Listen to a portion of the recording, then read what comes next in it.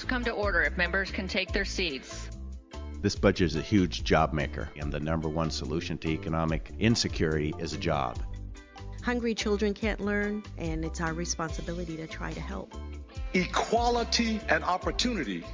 I believe most people are here because they want to do some good.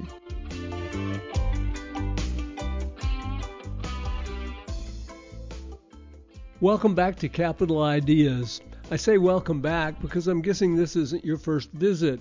But if you've managed to miss the first 14 years and just dropped in today because some algorithm decided we should meet, great. You might be the most important listener to this particular episode. As I say every time, we call this Capital Ideas because it's the podcast where members of the majority House Democratic Caucus in the Washington State House of Representatives sit down for a few minutes at the Capitol and talk about ideas.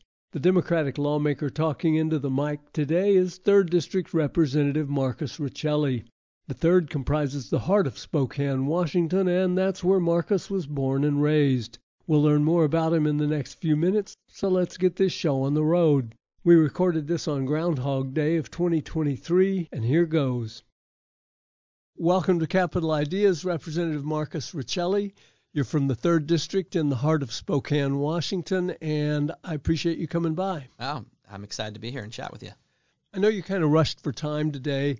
There's a lot of things going on, including some floor action going to begin any minute. But while you're here, I want to talk about a few things that I know are key to your priorities for this session and really key to the caucus priorities. Let's jump right in. School meals.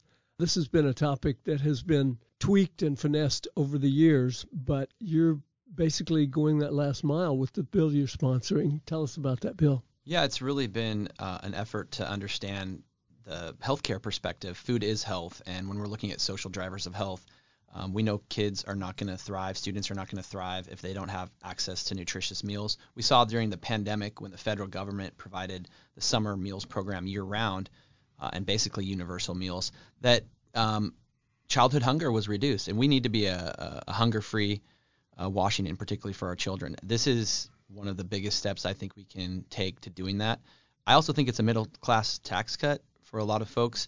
Inflation has been hitting them, and the ability to make meals available will help parents not have to make choices. And then finally, from a mental health standpoint, for a long time we saw the impacts of lunch shaming when we separate out kids. You're in the free and reduced lunch line, you're not, etc. And that has long-term effects. So I think that that's taking feeding kids off the table is something that I'm committed to, and I know a number of my caucus members are. I work with a group called the Food Fighters, and it's been a priority. And this is actually kind of the culmination of a series of bills I've passed to continue to move us in this direction.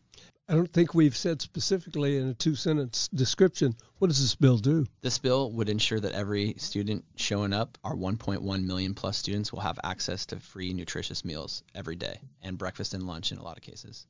That's a pretty ambitious bill. How's it going? I think it's going well. We know it's a complicated reimbursement function from the federal government on some of this piece and helps us reduce our part of the state costs. But what I found out 4 years ago, there was a program that we were 44th in the country in taking advantage of. 44th, and we were leaving dollars on the table to feed kids. So we've gone from 400,000 plus students having access to 600, 700,000 students now having access to universal meals, and I want to close that gap. But, we can also get help from our federal partners if they would, in the next farm bill, increase the reimbursement rate of the community eligibility provision. That would help us. But really, it's a funding piece. It's about $88 million a year to make sure all kids are fed, and I think that's an amazing investment. I don't think there's anything more important we could do. Nutritious food is a key component of the health and well-being of children, and this is an effective step. And I've been surprised at the bipartisan support and the understanding for the importance of this. $88 million would be a whole lot to any of us, but when you look at it in relation to the state budget and the benefit, it seems like a pretty economical step to take. So that could be why some of the Republicans are sort of breaking tradition and saying, yeah, let's do this. Yeah, and I ran across one of my Republican colleagues who was coming from committee, and he was talking about that, and he said this is the direction we're headed, talking about how this kind of food can move to be locally sourced, how we can help our local growers. So I think it's a win-win as well. It's not just about providing access to food. I'm looking long-term, too, to making sure that's locally grown, making sure that that's potentially scratch and modified scratch cooking so that we're moving to healthy food as well. This bill obviously would affect, in a positive way, the health of a lot of kids, but it happens to be in the Education Committee.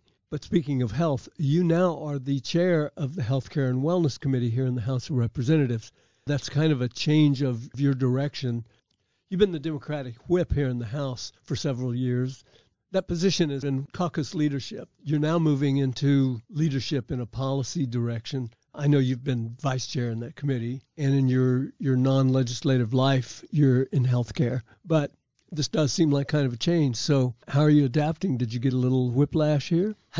Well, I really enjoyed my time 6 years as the House Majority Whip, working with other members.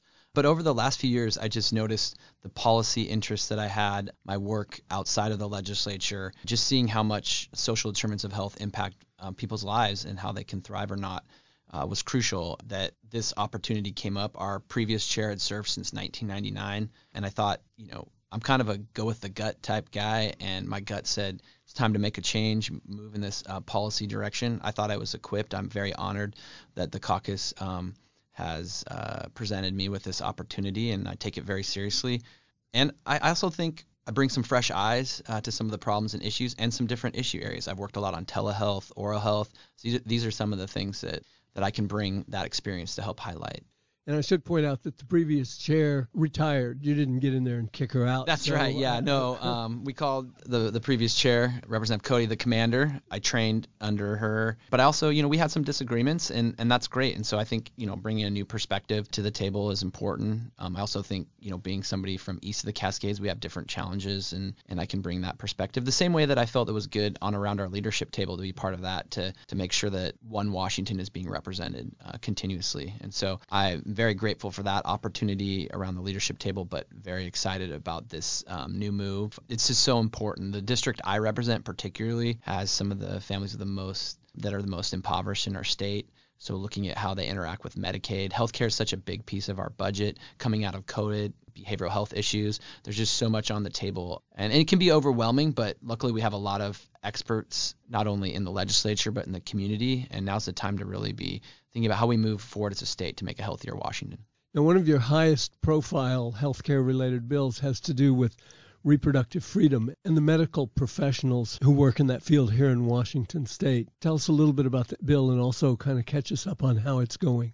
Yeah, I think while other states are passing laws to severely restrict abortion access, we in Washington and my colleagues, we're introducing bills to ensure reproductive care is protected for anyone seeking help in our state. That's particularly important to me as someone who's in a border community. We definitely are seeing patients cross state borders to make sure they can have access to safe abortion care, to make sure they have full access to care. But part of that is, we have providers who, with some of these recent restrictive laws in other states, could see their licenses in jeopardy. We want to make sure that if you're a healthcare provider, if you're doing something that's legal in Washington State, that you are protected and safe. And that includes treating patients from other states. We also want to say, if you want to come to Washington and you want to get a license as a healthcare provider and you have something on your record because you were performing abortion care, that we aren't going to hold that against you. And we want you to come practice here if you so choose to do so. What's the status of that bill now? So the bill has moved out of committee. It actually got bipartisan support. So I think there's a recognition, even if some of the members on the other side might not necessarily agree with abortion, they don't want to see our providers who are doing everything that is legal in Washington State have any disciplinary actions come up against them. Staying in the medical realm, because you are so identified with that issue here, you've got several bills. Another one has to do with dental therapists and dental therapy in the state of Washington. This has been an ongoing issue for years. What are you doing right now? Well, all health starts with oral health, and I feel like oral health in our state is really where behavioral health was 5 years ago. We need to push forward with integration to make sure that people have access, and we see, particularly with our Apple Health population, those on Medicaid, they really struggle to find providers that can provide them the checkups and the care they need, and that can have devastating consequences, including having people land in the emergency room. So the last couple years, And the previous chair, because we're in COVID, didn't really engage in scope of practice issues. I've opened the door on a number of those. One of those is dental therapy. It's a very scaled back bill to allow dental therapy to go forward at some of our community health clinics, which see largely Medicaid population. It's a smaller step than I would like. Some would say a smaller bite, but it's one I think in the right direction. I'm working with both advocates for this and the Dental Association to see if we can navigate an agreement and come to a way. I don't think this is the silver bullet. We need to increase reimbursement rates for dentists. We need to make sure people have navigators if they need them to get them into oral health. And we need to, again, move oral health into fully integrated care, which is the goal. So I'm excited about that. I'm excited to highlight this. Is kind of on the tails of some of my other work. Maybe 6 years ago, I created a bucket in the capital budget, which is our infrastructure budget for dental access, which has been wildly successful, and we have kept going. And so it's one thing to make sure that we have the places where people can go and the dental operatories. We also got to make sure we have the workforce. And so that's what I'm committed to. And I'm excited about this conversation, and I'm hopeful that we can maybe change the trajectory, which has been very divisive and has not come to any kind of resolution.